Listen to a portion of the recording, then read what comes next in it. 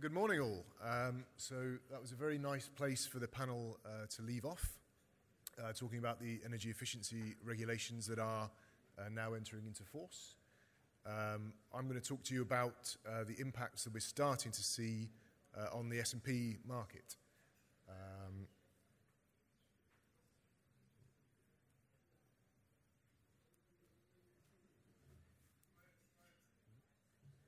There we go. Sorry, I think there's a bit of a delay. So just a word on vessels value. I think most of you probably know who we are. We started in 2011, so we've been going around 12 years or so now. We're a truly global organisation, and we specialise and focus on the value of vessels on the S&P market. So we value every vessel that floats every day, and those values are accessible through our digital front end. We also do lots of work around tracking the activity of vessels, and as well as, well, let me just talk through CII briefly. I'm sure all of you are familiar. But basically, vessels in various bands are going to either be forced to take action or may choose to take action in light of the new regulations. So this is just a bit of a diagram to explain what may happen. So you see a vessel in band E would be seeking to get to band C in reasonably short order. A vessel in band C will need to stay there, and a vessel in band B or A, over time, if they don't change their efficiency rating, as the restrictions kind of get tighter over time, they will start to fall through the bands and eventually need a ship energy efficiency improvement plan. So no vessel is immune, I suppose, to these regulations over time. So I think owners and operators have a couple of choices, but ultimately it's going to cost money one way or another to comply with these regulations. So one option is to deploy some capital. So obviously the panel were talking about new vessels. They've also talked about fitting energy-saving devices and alternative fuel types. And it's possible to invest in some journey optimization as well to try and keep that performance or move that performance to a good place. The other option available is to change how the vessel operates, which will impact its earnings. So you could limit the power of the engine, you could reduce the speed, and those two things are obviously interrelated, or you can select journeys which are optimal for that vessel, but obviously that makes the vessel in question less flexible, which again can impact earnings or make operations more complex. So vessels value, as I mentioned at the very start, we value every vessel every day.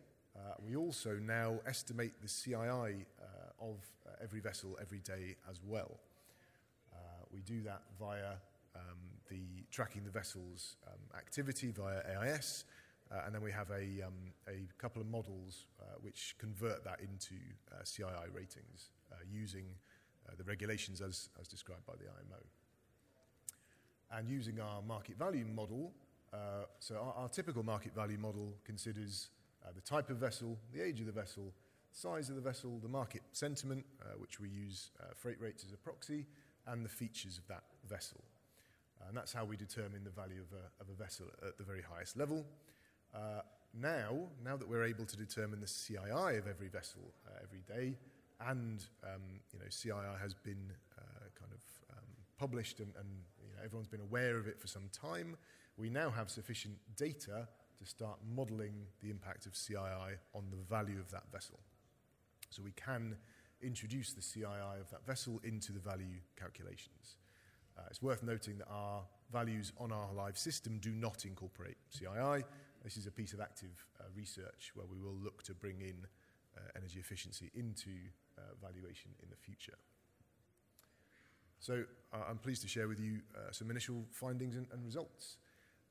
So we see the top left, we've got the three kind of major sectors, bulkers, tankers and containers, and we have the difference in value when you introduce CII into the valuation calculation by CII band, and this is for 2022 in the top left. So you can see for bands A, B, C, and D, there's very little impact. There's no pattern there. But you can see with band E vessels that there is a 5% discount, and that is emerging in real life market transactions. So a vessel in any of those sectors in band E would on average be starting to sell for 5% or so less than vessels performing in the other bands. So this tells you that owners are taking notice, as we've just heard, and these metrics are being factored into S&P decisions. What we have on the bottom left is the chart at the top over time. So you can see this discount for band E vessels has emerged through 21 and 22. Prior to that, there was no discount to speak of. You can also see there was a small premium for band D vessels historically, which has come off. And that may be related to earnings. It may be related to vessels going a little bit faster, running with a higher AER in order to generate a little bit more money and therefore being worth a little bit more. But that's come away now. So you can see very clear trends over time in the bottom left. And you can also see not much happening with vessels in bands A, B, and C. So if we move on and start to break this down, we can look at this by age. So I split the fleet into older or younger vessels. I've demarked that at 10 years old. And you can see the discount for younger ships is slightly higher because obviously they have longer of their useful life to run in this regulatory environment. So the impact on those vessels specifically will be higher. And again, we can see that's being reflected in transactions in the market. And obviously, slightly less so in older ships, which are going to spend less time in this regulatory environment. And we can start looking through sectors as well. So obviously, we just had the dry bulk panel. So this is the dry bulk view. And you can see here, actually, there is very little to choose between CII bands in the dry bulk sector. So that obviously tells you that the impacts are higher in other sectors. And it may just be that those effects are yet to kind of start to have the impact in dry bulk. You can also see in the bottom left, over time, there was at some point a discount on band E vessels, and that has gone away during 22, and everything's more or less at parity now. So during this period of time, there was very little influence of CII on vessel values in the dry bulk sector. Moving on to tankers, it's a very different story. So you can see here that tankers in band E had a discount of around 8.5% during 2022. Again, you can see there's not a lot of difference in the other bands. So focus very much on the worst performing vessels. And again, in the bottom left, you can see that pattern has emerged over 21 and 22 as the regulations have been agreed and as the epoch for coming into force approached. So that discount has emerged. And again, you've got a slight premium on band D vessels coming off, which we saw in the summary. And then if we go to the container market, bit of a mixed picture here. But again, there is a discount on band E vessels. Curiously, there's also a discount on band A vessels. It's a little less strong, obviously, than we've seen in the tanker market. So it may be a little bit of noise. I think if you look at the chart in the bottom left, again, it's a bit more of a confused picture, but there does seem to be a discount emerging for band E vessels in the container market. And obviously, the last couple of years have been anything but ordinary, so there's a lot of factors at play here. So we might, obviously shocks can happen at any time.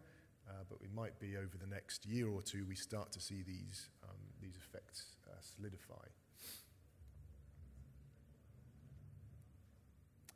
So during this analysis, it struck me that in certain sectors I was dealing with very low sample sizes. And what that means is very few transactions, which obviously is informative in of itself. So taking a look into now, rather than the effect on value, the effect on kind of the volume of sales and purchase, we can see in the top right. So we've got liquidity as the number of vessels sold in a period over the total number of vessels floating. So, for example, with Band E vessels, if there were 100 in the group, then 5 of them would have sold during the period because it's at 5% fairly consistently. And you can see that's pretty consistent over time and consistently lower than the liquidity of the other vessels in other CII bands. You can also see in 2021, where there was a bit of a liquidity boom, that the Band E vessels did not participate.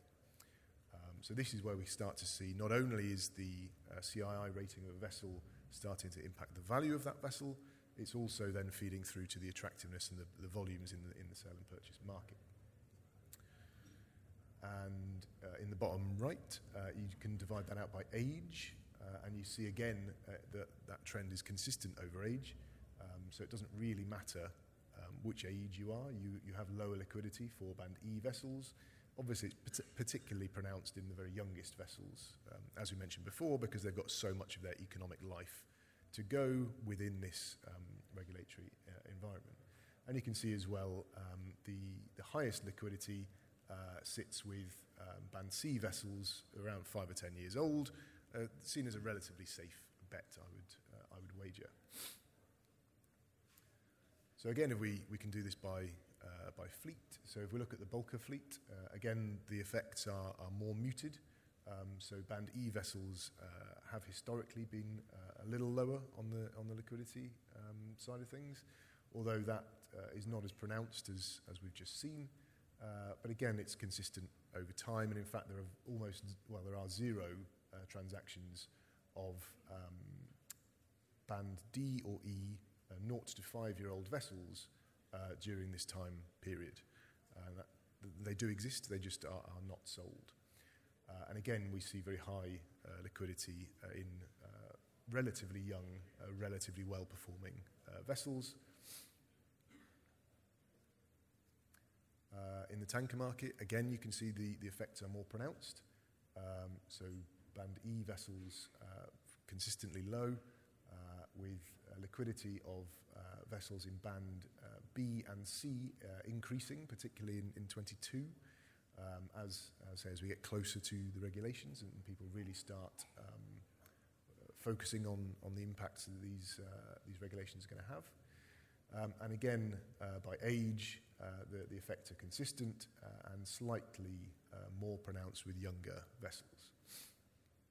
And again, for containers, a similar story to what we saw with the values, where there is some effect, but less pronounced than tankers. And this is particularly where we see the absence of participation in the big liquidity boom there was in 21 during the very high rate period. People were not trading either Band E or Band A vessels. And I'll get on to why that might be in a moment.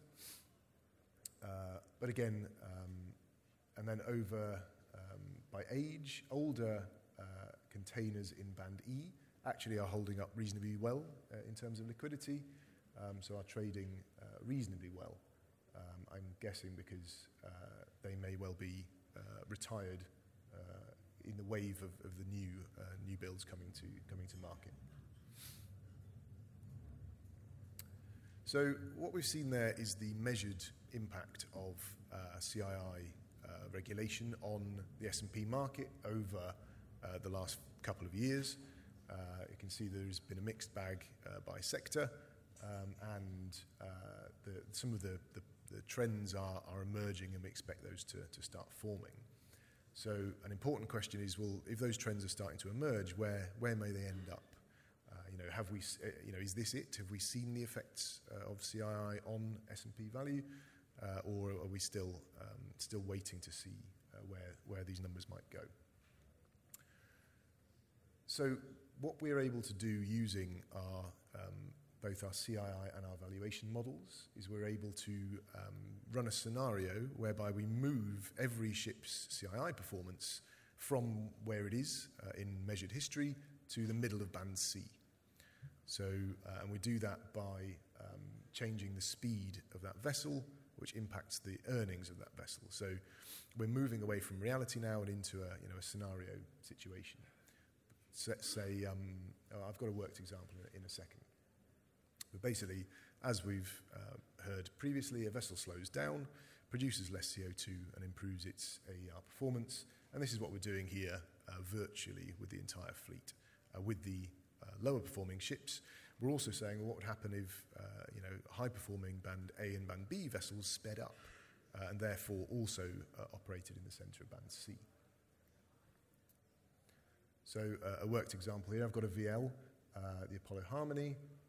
This is a screenshot from our platform. In 2022, her CII band was band D. She was, and she was travelling at 13 knots, which was 82% of her rated speed. So in order for that vessel to have operated in band C, she would have had to slow down by 6%, so closer to the sort of 75% relative speed mark. That 6% speed reduction would also then cause a 6% speed in earnings because the vessel is less able to move cargo. And that 6% reduction in speed then follows through to a value reduction of 5%, which in this case is around $3.2 million. So her CII adjusted value would be $59.3 million. So when we apply this to the entire fleet, these are the anticipated trends that we get. So in the top line, we see the observed trends that we saw earlier. So the overall discount for a band E across sectors is around 5%. When you go sector specific, we see there's not a lot of impact in bulkers. There's a fairly sizable discount in tankers, and some pattern is emerging in containers. So the top line is what we observe. The bottom line is the theoretical position, whereby if every vessel changed its speed in order to operate in the centre of band C, these are the types of value changes you might expect. So what that means is, across the board, you might expect a 7% premium for a band A rated vessel because she can speed up, move more cargo, earn more money. Whereas you might expect a 13% discount for a band E vessel because she's got to slow down and transport less cargo, earn less money. And again, you can see that by sector. So a 5% spread plus minus in bulkers, a 9% premium for tankers in band A, and a 15% discount, and a 3% spread for containers. So you can see in terms of progress towards the full impact in bulkers, there's some way to go. There's very little impact observed in recent history. In tankers, those trends are emerging but have a little further to go. And in containers, the discount we wouldn't actually expect to get much wider than it already is. Obviously, the trend that has not emerged is any premium for a high-performing vessel. So that has yet to, we'll see if that is going to emerge over time. So in summary, we see the biggest impact in terms of both lower values and lower liquidity in the tanker sector. Band E tankers are subject to a value discount of around 8.5% in 2022. And fewer than 5% of band E tankers are traded each year, and that compares to 15% of band B. So liquidity in band E tankers is 3 times lower than those in band B. We're not seeing any impact at the moment in the dry bulk sector. and we're starting to see some impact emerging in the container sector. Obviously, the regulations are still forming, and their true kind of real-world impact is yet to be fully understood. A small speculative discount is being applied to vessels in Band E, which is also then impacting liquidity. No premium has emerged for Band A vessels. However, liquidity is generally a little low. This may be because owners are hesitant to part with their best assets, or it may be they expect a premium which is not currently showing. Liquidity of newer vessels operating in Band D and E is very low, again because they've got so much of their useful economic life to run. And middle-aged vessels operating Bands B, C and D currently, with respect to these regulations, hold the lowest risk and are therefore the most liquid. So people are quite happy to trade these vessels in the open market currently. So that is everything I wanted to run you through today, and I've just seen I've hit time as well. Thanks very much.